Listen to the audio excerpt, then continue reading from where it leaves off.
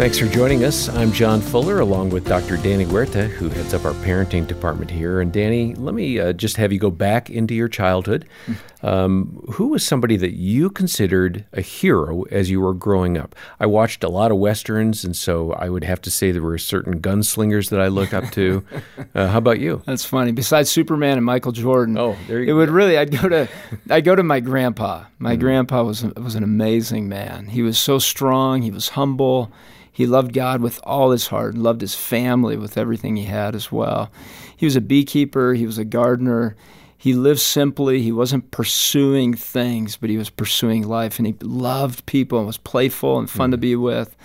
As a little kid, I really loved spending time with him. And I remember that first summer that I spent with him. I did not speak English, and he didn't speak Spanish. And yet 3 months we spent together doing gardening and beekeeping. And I just loved being by his side. His influence lives on in you, doesn't it? Yes, it does. Yeah, wow. Well, let's go ahead and hear from Lisa Jo Baker, who chatted with Gene Daly and Focus President Jim Daly about teaching your kids about real heroes. You know, talking about that idea of the formula of Hollywood, the one thing that God, I think, has put in our hearts is this idea about heroes. How do we find heroes? I mean, Jesus is the ultimate hero, right? He saved us through his death. Mm-hmm. How do we encourage our kids to look for the heroes around them?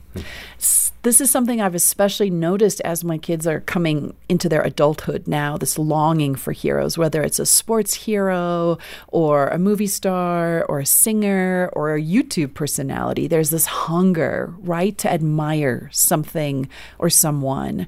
And so I'll say this. I think as parents, it's great to take an interest in who our kids' sports heroes are or the YouTube channel they watch that you think is weird. Don't just write it off. Like, sit down, ask him. And so to me, it's a parenting victory when one of my kids says, hey, do you want to see this YouTube video? And they share it with me. That's part of being invited into their lives. That is gold right there. But then we do this thing where I ask all of my children, they could tell you this. What does your mom ask you after you show them a YouTube video or played them a song? And they'll roll their eyes, and then they'll say these words to you. Mom's going to ask, what is it preaching to you? Because I believe that everything is trying to preach something to you. It's going to preach to you about fame or about beauty or about success. And constantly, I want my children to be aware of those messages so that they can dissect them. They can decide, do I want this thing that is being preached to me or not? And then we want to talk about Jesus, the best storyteller of all time, who constantly told people, don't tell anybody about me. Don't tell anyone that I did this. But he has these close friends who mess up all of the time. The Gospels is basically a long story about their mess ups that they then share publicly with the rest of us. Yeah. And I tell my kids, how awesome is this? Because the heroes that you have, they want to appear perfect, like there's nothing wrong with them. And the spotlight is so bright on them. The tricky part is what is happening outside of the spotlight, the dark background that we can't see. When they look at themselves in the mirror in the morning, these heroes of yours, who are they coming face to face with? We don't see that darker part. And then sometimes there's a huge news headline, and we do. And so I want them to have heroes that they know are preaching Jesus' truth, kingdom stories. And I still think they can admire people. They can be motivated or moved by people who aren't necessarily believers, as long as they are parsing out what am I learning from this person, and how does it match up to the story of Jesus? Lisa Jo, looking at Hollywood heroes is one thing. What about ordinary heroes? How do we encourage not only our kids, but ourselves to find those ordinary heroes? Mm-hmm.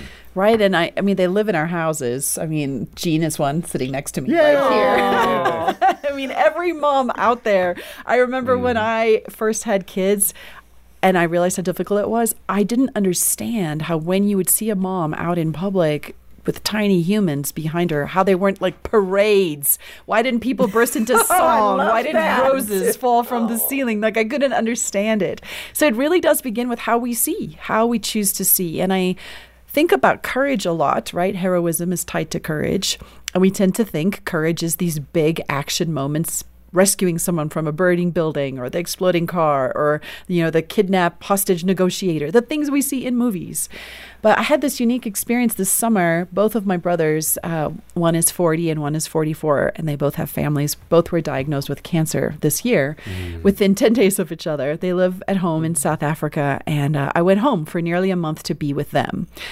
And I tell you what, it opens your eyes to what ordinary courage looks like. To me, ordinary courage is the dad who gets up and helps make the breakfast and pack the toddler's backpack and then drives to chemotherapy. I just couldn't believe it.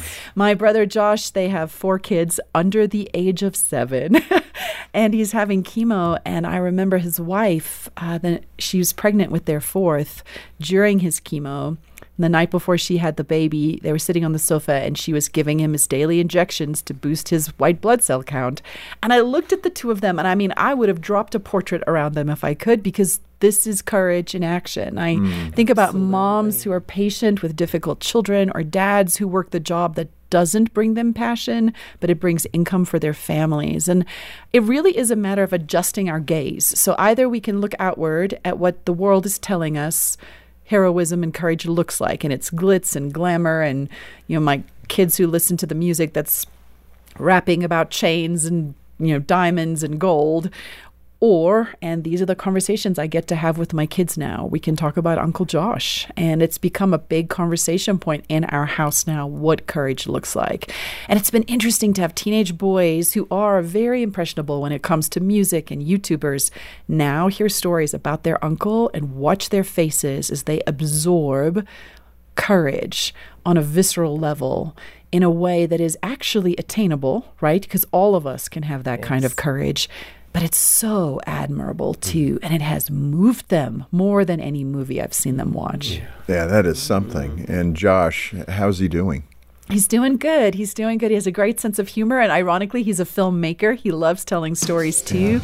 And so when he struggles with his own courage, I tell the story back to him of what I see him doing. Well, Lisa Jo talked about her brother and the courage he had. That's a real hero, that kind of a courageous walk. For parents who want to emulate what she did, where do they start looking for that role model, that person that they want their kids to really look up to? Yeah, look at the values. What are you wanting to value as a family? And then celebrate those qualities. Let's look at humility as one of the big ones, and honesty, regardless of the consequence. When you're honest and you bring integrity to the table, valuing those things and celebrating those from an early stage of life helps a child know, I want to be like that, because there's a big response from my parents towards that type of character, that type of output and behavior. And so look at who your heroes are now and who you celebrate, who you look for around you as you are consuming media or looking at movies. Who are your heroes that your kids are seeing you follow? And then talk to your kids about what it is that they admire in others and why, and then begin to form who true heroes are. Yeah. And usually it's the people that learn to serve and sacrifice and love no matter what. The steadfastness in a person, deep down, we value that, we love that. Look for that as a family. Got it. And Danny's team is always putting out great content, and we're going to link over to an article that the team wrote called The Superpower of Real Heroes. Look in the show notes for that. While you're at the show notes, be sure to look for details about how to donate to the ministry here and to get a copy of the book from Lisa Jo Baker, The Middle Matters.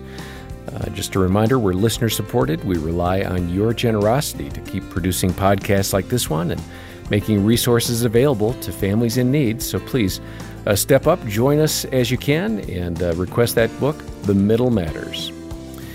We'll hear from Dr. Gary Chapman next time, discussing how to teach your kids to serve others, speaking of serving well. And for now, I'm John Fuller, and on behalf of Dr. Danny Huerta and the entire team, thanks for listening to the Focus on the Family Parenting Podcast. It's time to level up. Give your kids a safe, faith-focused, and biblically based community, and so much more. Join the Adventures in Odyssey Club.